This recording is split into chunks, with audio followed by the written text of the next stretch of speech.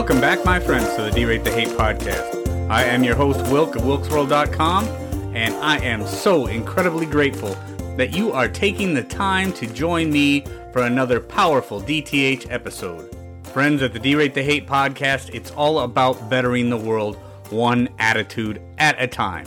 See, we did not create the hate, but with your help, we can derate the hate. That all starts with gratitude and personal accountability.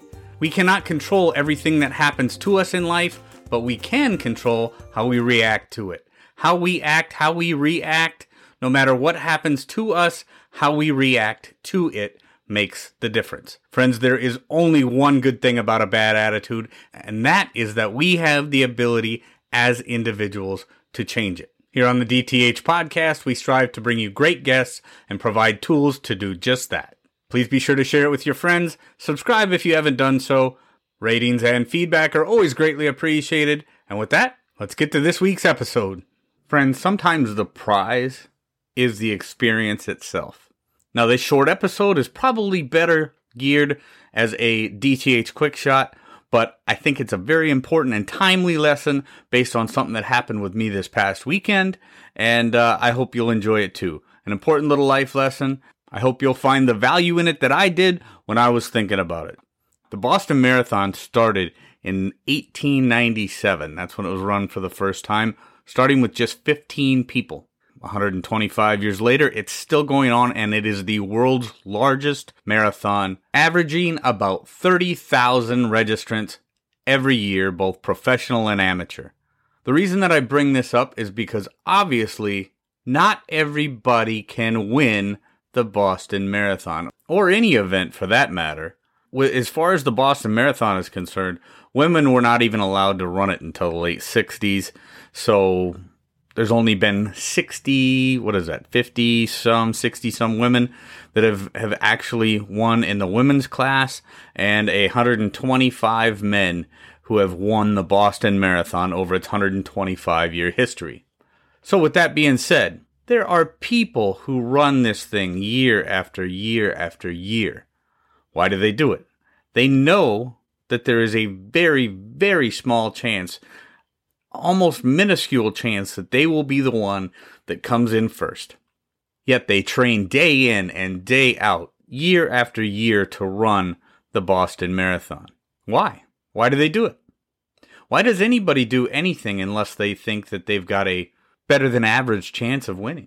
Because, my friends, it's, as I said before, sometimes the experience itself is the prize. It's not the trophy, it's not the ribbon, it's not that cash money check. It's just the fact that you got out there and got to do it. You went out there and you did something that you loved. Now, why do I bring this up this week? Well, that's going to be a little bit different story, but I'll start off by saying, growing up as an athlete, I was no athlete. I was horrible at sports.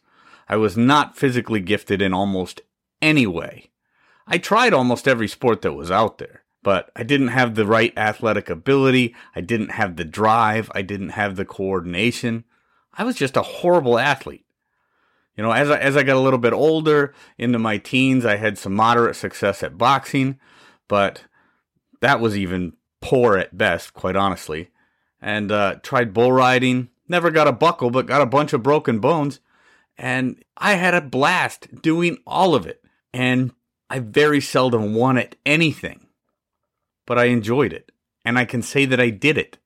And it really brought an appreciation for things. Even though, like I said, I probably could have been better. I just didn't have the drive and didn't put forth the effort to do what it took to be a winner at almost any sport. So this comes to mind, and I bring it to you this week for this reason. I recently competed in a pulled pork barbecue contest, one of my passions these days, one of the things that I really love to do, and I've really loved to cook for a very long period of my adult life. I've been doing it for a long time. But one of the things I really like to do is I like smoking food. I like smoking pulled pork, ribs, briskets. I love doing it all. I built my own smoker. I built this huge smoker on a trailer out of some propane tanks and an old boat trailer. And it's something that I really have a lot of fun with. I won't say I'm great at it, but it's something that I have a lot of fun with. I have some passion for it. And in the life that I live today, extracurricular activities that I really do just for fun are very, very limited. I mean, between my regular career, my podcast, the work I do with my friends over at Braver Angels, and all the other things that I've got my hands into, I mean, I'm spending over 100 hours a week in and week out, doing stuff that in many cases just seems like a lot of work. Obviously, all that stuff is incredibly important to me, or I wouldn't do it, but nonetheless, it's a lot of work. It's a lot of commitment. So when I get an opportunity to enter a pulled pork competition once a year, I'm going to take it. I'm going to take it. And this year was pretty special. I actually brought in my nephew who hadn't done anything like that before, and he had an absolute blast. So we had a great time together this past weekend, and unfortunately, we didn't win. We put forth an incredible effort. We put out some great food. We had an awful lot of people choose us as their people's choice. So several dozen people thought we should have won the competition, but we didn't win. And that's okay. It's okay because we did our best. We put forth some great food. We had a great time doing it. A lot of bonding. Just a lot of fun this weekend. Now, I bring this up because somebody said, or somebody that we know, made the comment to my wife, well, did he win? They didn't show up, but they asked, did he win? My wife said no. Well, hopefully he's done messing around with that then. And I don't know that that's the exact wording, and that's fine. And I don't even know that the intended purpose of their statement was the way that it came across. But the point that I make is, if I was only going there to win, now, winning would be incredibly nice.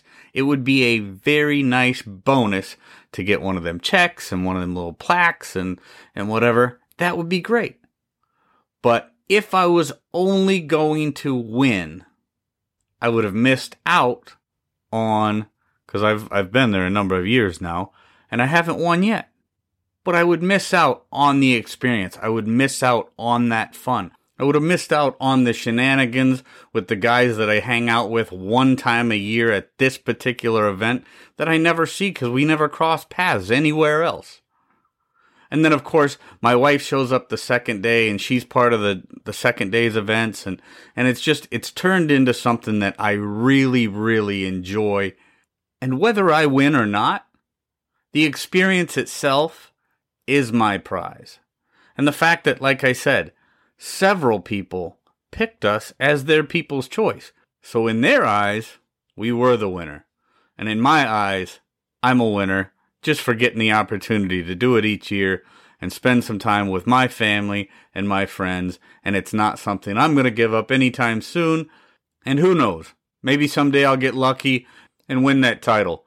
But until then, I'll just keep on putting out a good product that I feel good about and enjoying the time away from all my other real life responsibilities. So I hope you got something out of this. It's something that was on my mind. It's definitely something that I wanted to share because I think it's an incredibly important topic.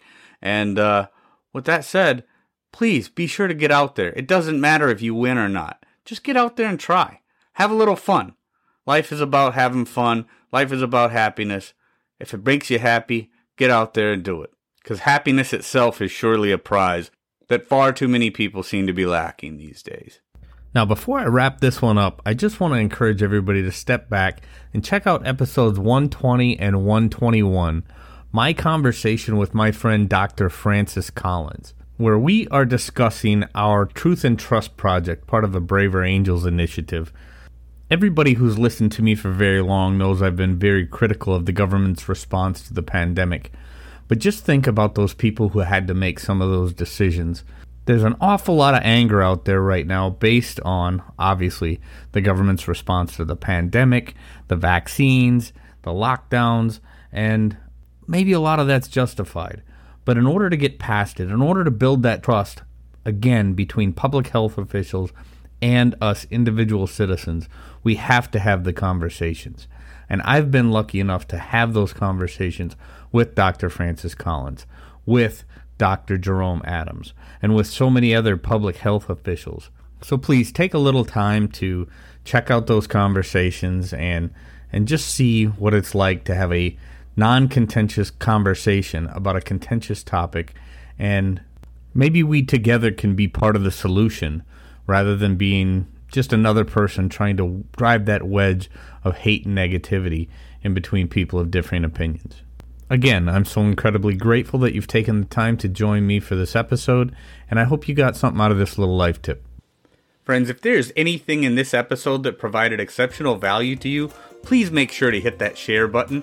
Share it with your friends, share it far and wide, and of course, if you haven't done so already, be sure to subscribe right from our website so you can get the Derate the Hate podcast sent to your email inbox every week.